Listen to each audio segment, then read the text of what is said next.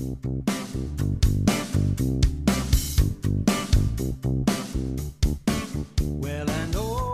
and welcome to the latest episode of the Pedagogy Matters podcast. The purpose of this podcast is to bring to the fore some key topics of conversation in relation to learning and teaching, to discuss, to break down aspects of practice and provide snippets, advice and guidance as how we can integrate these into our daily practice. Today I am delighted to be joined by Sam Messam, Senior Lecturer in Sports Coaching at the University of Lincoln. And today we'll be talking around really challenging conversations. But Sam, how are you? I'm fine, thank you. Pleasure to be here. No, thank you for taking the time to come here.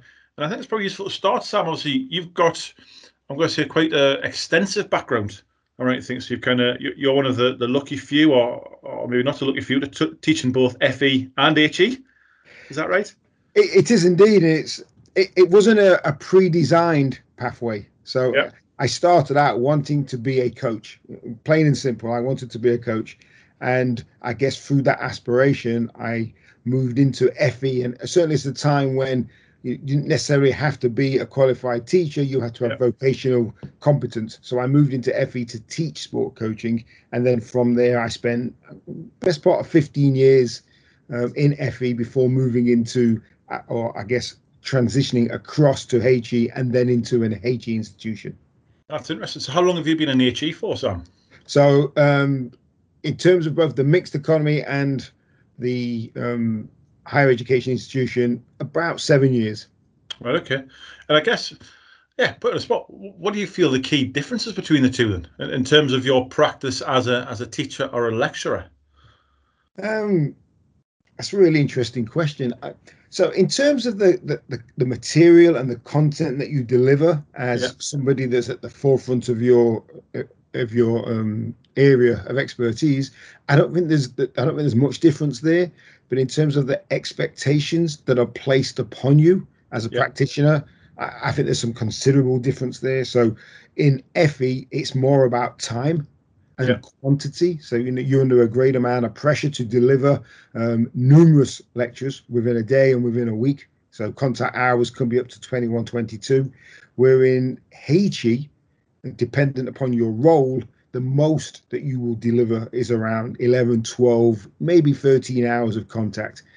So you have a great deal more time to reflect your expertise, to plan and to deliver at, I guess, a pace that's maybe a little bit more manageable. Yeah, no, it's really interesting.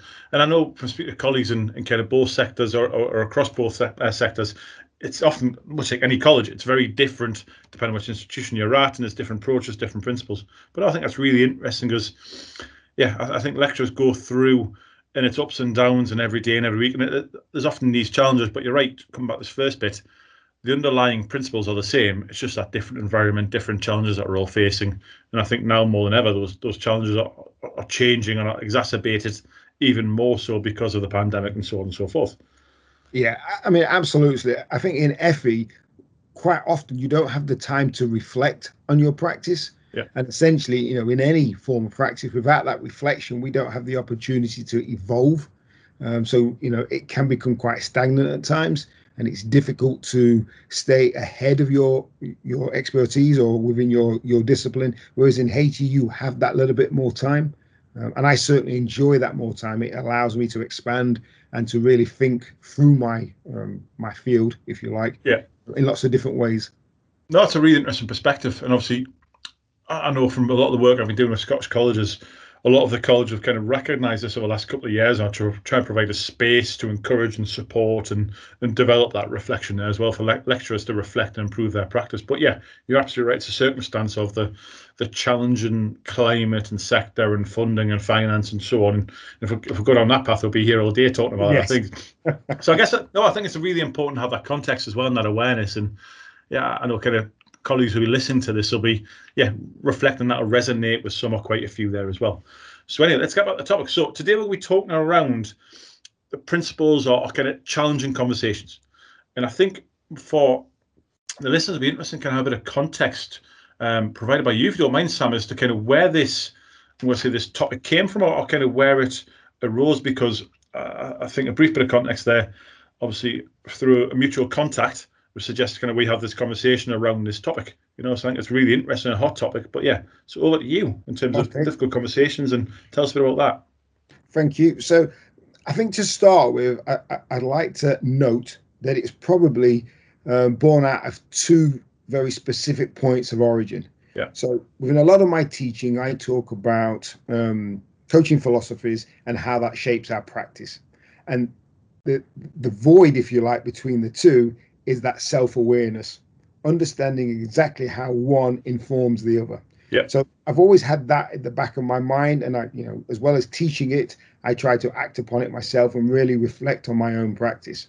And then the second bit was, and I guess really it's thinking about, I'm going to say the re-emergence, because the Black Lives Matters movement has been around for 20 plus years. Yeah. But certainly, at the beginning of summer last year, the murder of George Floyd really reignited and sparked a great deal of, I'm going to say national, but actually international debate around equality and inclusion. So thinking about coaching practice, I had or was asked to have an open and honest conversation about race and how, as a practicing coach, we need to be better at what we do. So I had a specific conversation with one particular coach that then led into the same conversation with a number of coaches that Yeah. then led into a collective audience. And then I shared I guess the main or the key points from that conversation in a blog post. And essentially, we were talking about 5 very clear areas. So as a coach, we needed to consider our communication. So how we communicate, the language that we use, our actual practice and the very detail of that practice. We needed to be more empathetic as opposed to sympathetic to the cause and to the issue.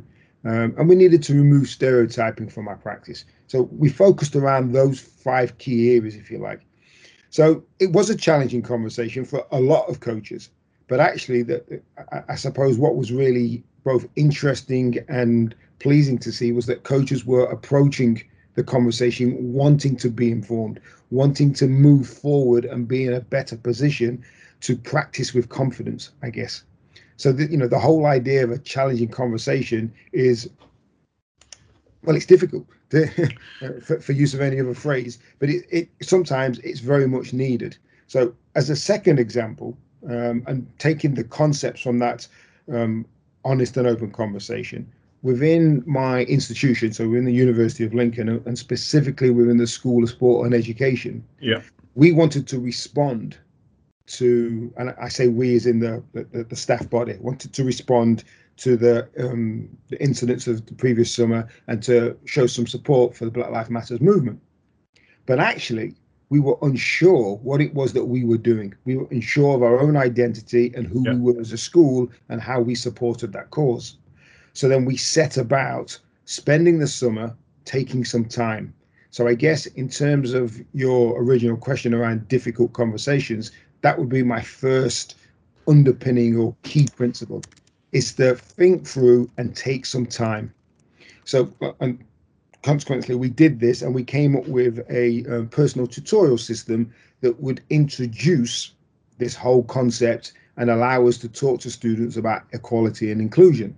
But in order to, I guess, instigate this conversation, we wrote a letter in the same vein as I had the conversation with the coaches. So, although the methods were similar, the process was the same. So we had the conversation, and we're now, through our personal tutorial system, starting to engage in debate at the student level.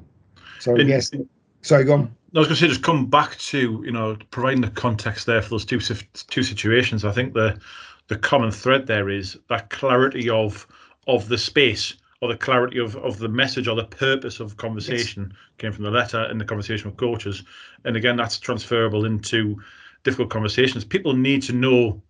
The analogy I've used quite a bit in kind of my word in the past is what the rules of the game is. What are we here for?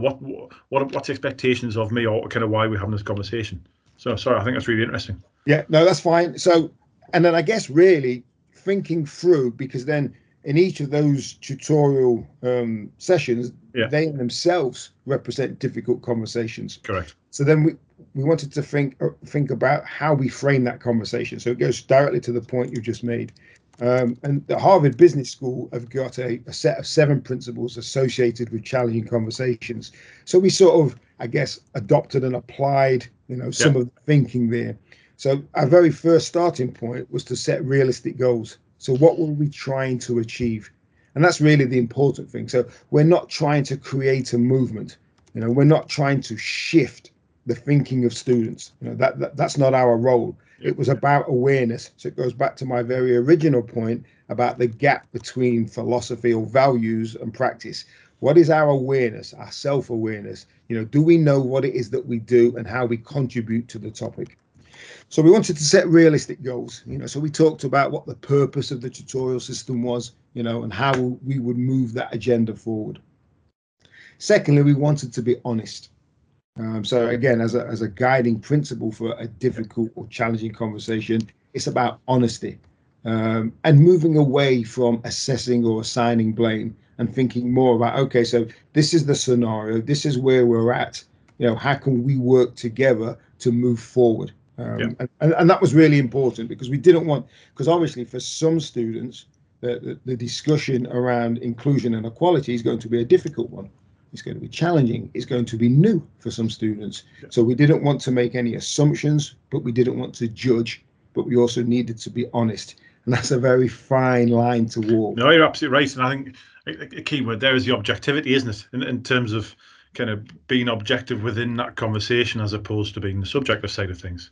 Yes, yeah, most definitely. And obviously within an educational setting, objectivity is the bread and butter of everything that we do. And we wanted to retain that within a conversation that could quite easily become more subjective and personal and introduce, biases that maybe didn't have a place in a personal tutorial system. Absolutely. So again, very important. And then we also looked at listening. So, and again, in both the conversations, and I call them both the conversations that I've engaged with, important to that was about listening. So in order to have that challenging conversation, we wanted to promote and encourage debate, but then we wanted to listen. So we didn't want to lecture, we didn't want to direct and shape the thinking. What we wanted to do was to listen. And certainly speaking with a number of basketball coaches, sorry, I neglected to say basketball was my sport, a lot of coaches were very uncomfortable to begin with, but then grew in confidence and started to open up and really started to express, their fears, their concerns, the fact that sometimes they don't see some of the issues in the same way or frame them in the same way as others, but they didn't want that to be perceived as a form of prejudice or any of the more sinister thoughts and feelings associated with inclusion and equality. So No, again, it was really important. You're absolutely right there. And I was listening to the High Performance podcast yesterday with Kevin Sinfield from Rugby League. Yes. And he was talking around the importance of empathy for exactly the purpose that you're talking about there, to understand others' views. You can't necessarily change them, but to understand and be able to kind of then inform kind of future conversations. And that's a really interesting podcast. Actually, in the episode yesterday, was talking really around a similar frame to this. So that's a really, really interesting kind of point to look at and listen to on the back of this as well. Sorry, I'll let you get back to you. No, it's fine. And I mean, and that empathy versus sympathy was a key point for me in the original conversations. Yeah. Because what a person of color does not want is sympathy. Correct. And that is, again, I would argue it's a fine line, and understanding that as a significant other, a coach, practitioner, a teacher, a lecturer, I can buy into a situation, a setting, I can listen, I can understand, but what I don't have to do is offer emotive responses that undermine that experience. I can't jump into another person's lived experience. I think that's a really interesting point. I think that's a really interesting snippet there. And again, when we're talking about the transferability of these conversations to lecturers with students or to managers with lecturers, that's absolutely prevalent in each of those situations as well. We can never put ourselves in the shoes of a other person, but that listening point is really fundamental. Yeah, absolutely. And I would argue it's at the sharp end of our practice. So as an FE lecturer or a HE lecturer, inviting the students to feel comfortable and confident about expressing themselves and then entering into their world is a fine line, and we want to share some space. We want to be on a level playing field, but at the same time, I can't jump into their world and experience it because I don't look like them. I'm not the same age as them. I have a different set of experiences. So it is a balancing act, but it's really important that listening underpins all of that in order for us to be successful in that process of drawing out the issue, thinking through the issue, and starting to work towards, I don't know, a positive outcome or a new way of doing, depending on the topic of the conversation. No, you're And then absolutely right. the final bit was to be prepared. And it was to be prepared for the conversation not to go the way that you think it's going to go. So again, thinking about the two topics, the two contexts, is that basketball coaches, students at year 3 or their final year of their degree, actually they will have some preconceived ideas of their own. They'll have their own experiences that will shape their thinking. And what we can't do is anticipate where the conversation will go. Otherwise, that tells us we're not listening. So if we've already got a predetermined outcome, then we're not listening. So we have to listen in order to allow the conversation to go where it goes, but then we have to manage that conversation, and we manage it through empathy. We manage it through listening and sharing our ideas. I guess through almost taking a and stance. So we understand the circumstance. We understand the contribution of the other department. We understand that that's going on. But actually, what can we do to move it to this positive position?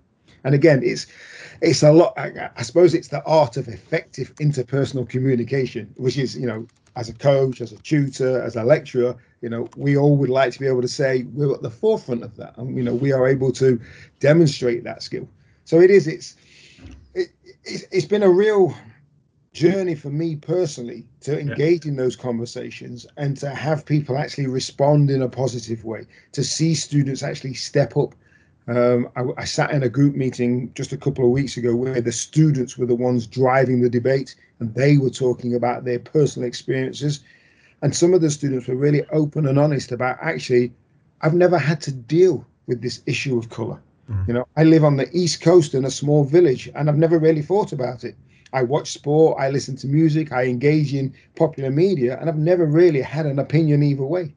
And, I thank them for that, that expression, that honest expression, because that's difficult to say. It's difficult to stand there and say, well, actually, I don't know. But I think the key point, again, when kind of looking at this from a different perspective, is what you've done within your organization is around a real focus on the culture and the culture of conversation and providing a space for these conversations to take place. And I think, so from what you're saying, the reason why it's had such a positive impact, because the culture surrounding those conversations has been that safe space. It's been built upon those principles you've alluded to earlier on, and therefore the students are then buying into that process and a lot more self-aware and a lot more content or willing to engage within those conversations as well, and open and kind of hungry to engage, I think, as well. Is that fair to say? Certainly, and I mean, I'll lean on the latter part of your statement there about that willingness. Yeah. And I think that's what stands out for me. So it is a journey, and we've only just started. It's baby steps. We haven't really gotten going. There's no real momentum here. But what there is a willingness to see where it goes, a willingness to engage, a willingness to be part of the conversation. And I was talking to a lady at British Tennis. It was regarding some appointments, a board member, and we were talking about inclusion and the fact that the chief exec has stood up and said, we're nowhere near, and we've got lots to do. And it was in total contrast to what a lot of the statements last summer said. So all the statements last year were, we do this and we do this and we do this. But tennis said, oh no, we've got a long way to go. And I thought it was a really brave position, because then from that, what he's now been able to do is garner willingness, garner interest, start to generate some momentum, and they've got some really interesting and positive work going on at tennis. And I think lots of other organizations could learn from that. No, you're absolutely right, Sam. And I guess I know when we talked initially about this podcast, I was particularly keen around, I know from my experience within further education, both as a lecturer and as a manager, and I think it's probably the same for you, is that actually, as you alluded to earlier on, coming into FE, you weren't a teacher, you're a coach, and then you learn to be a teacher alongside it. And again, it's the same for a lot of our sector being dual professionals. I think having a difficult conversation is not easy. And I know a lot of the workforce, both in my experience in the past, I have as well, but also from speaking to colleagues in Scotland, a lot of the workforce in terms of lecturers, as well as middle managers and sometimes even senior managers, struggle at times to have the most difficult conversations, fundamentally because they're not nice, because they are challenging, because they are difficult, because you don't know what the outcome is going to be. Yeah. And I think it's really important to, you touched upon before about that reflection space. And I think from my experience, again, of the last 12 months, I think a lot of individuals I've worked with have tended to become a lot more reflective, whether that's because of the working situation or because of pandemic or whatever the factors are.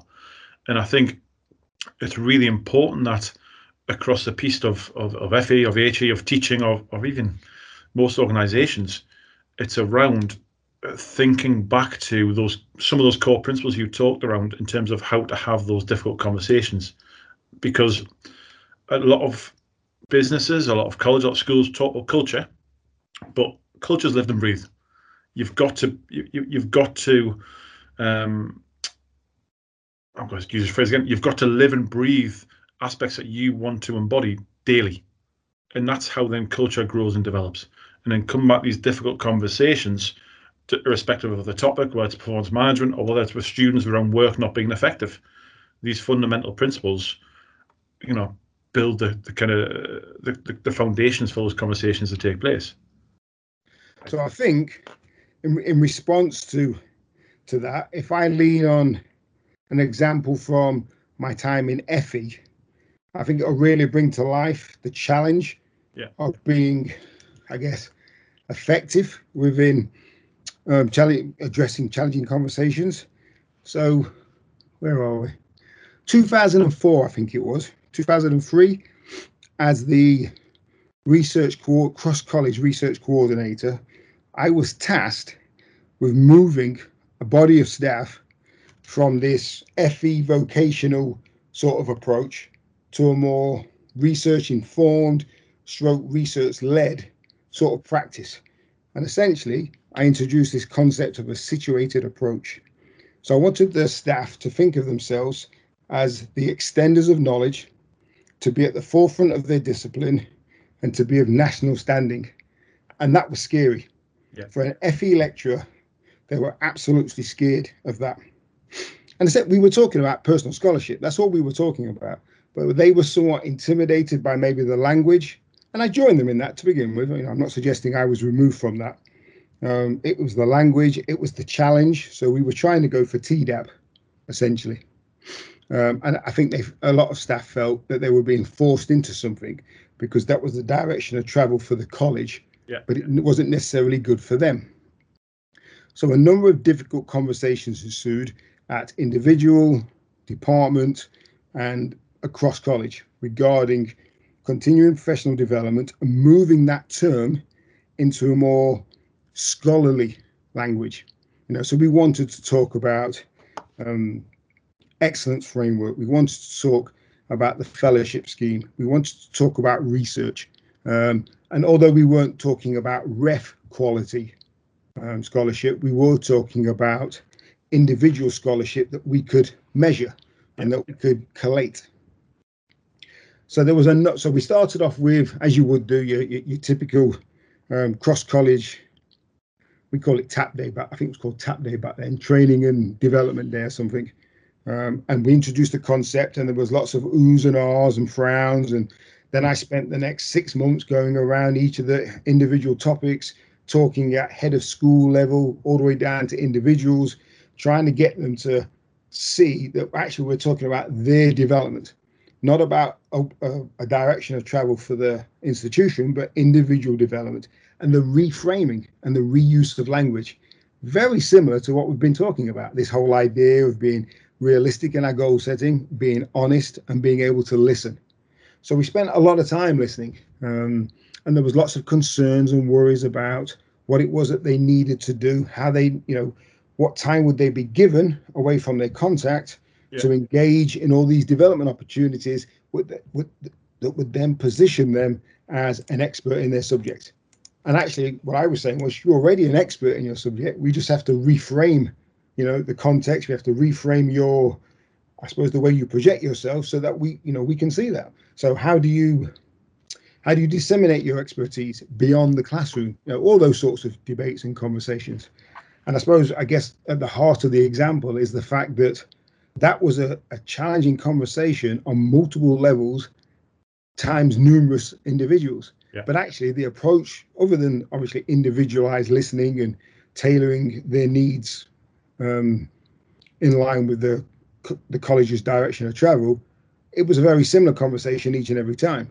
And it involved those four key principles that we talked about, that we used, not that I knew at the time, but from the Harvard Business School. So this whole idea of realistic, being honest, listening, and being prepared. I think it's interesting because there's two other words that kind of come to mind, which we haven't really touched upon, which I think draw into, the broader effect of relationships, but also to have a challenging conversation and for it to have, I'm going to say, the desired outcome. And that doesn't necessarily mean everybody agreeing, but people understanding the purpose and the context of conversation is trust. Because what you're talking about there in terms of taking people on a journey with you, it comes back to elements of culture, but trust has got to be developed over a period of time so that the individuals in that conversation realize it's objective as opposed to being subjective to an individual. So there's got to be that kind of build up of trust as the teacher, as the lecturer, as the manager, with the individuals having these conversations with. And the second bit is integrity, which again, for me, these are core staples around culture and different elements. But for me, these principles feed back to the individual having these conversations and having that stature to be able to be consistent across the board there as well. I'm not sure what your thoughts are on that, Sam. Yeah, I think that I would agree, and certainly in terms of the whole idea of an outcome. Yeah, I think the outcome for me in both, or in fact in all three examples, really is about looking forward. yeah. So there's no predetermined outcome. Correct. As long as we're looking forward, and we're looking forward with honesty and transparency and integrity in terms of our role as a professional. So we can unpack the concept of professional, but I'm pretty confident your listeners will know exactly what that is, because that's part and parcel of being an FE tutor.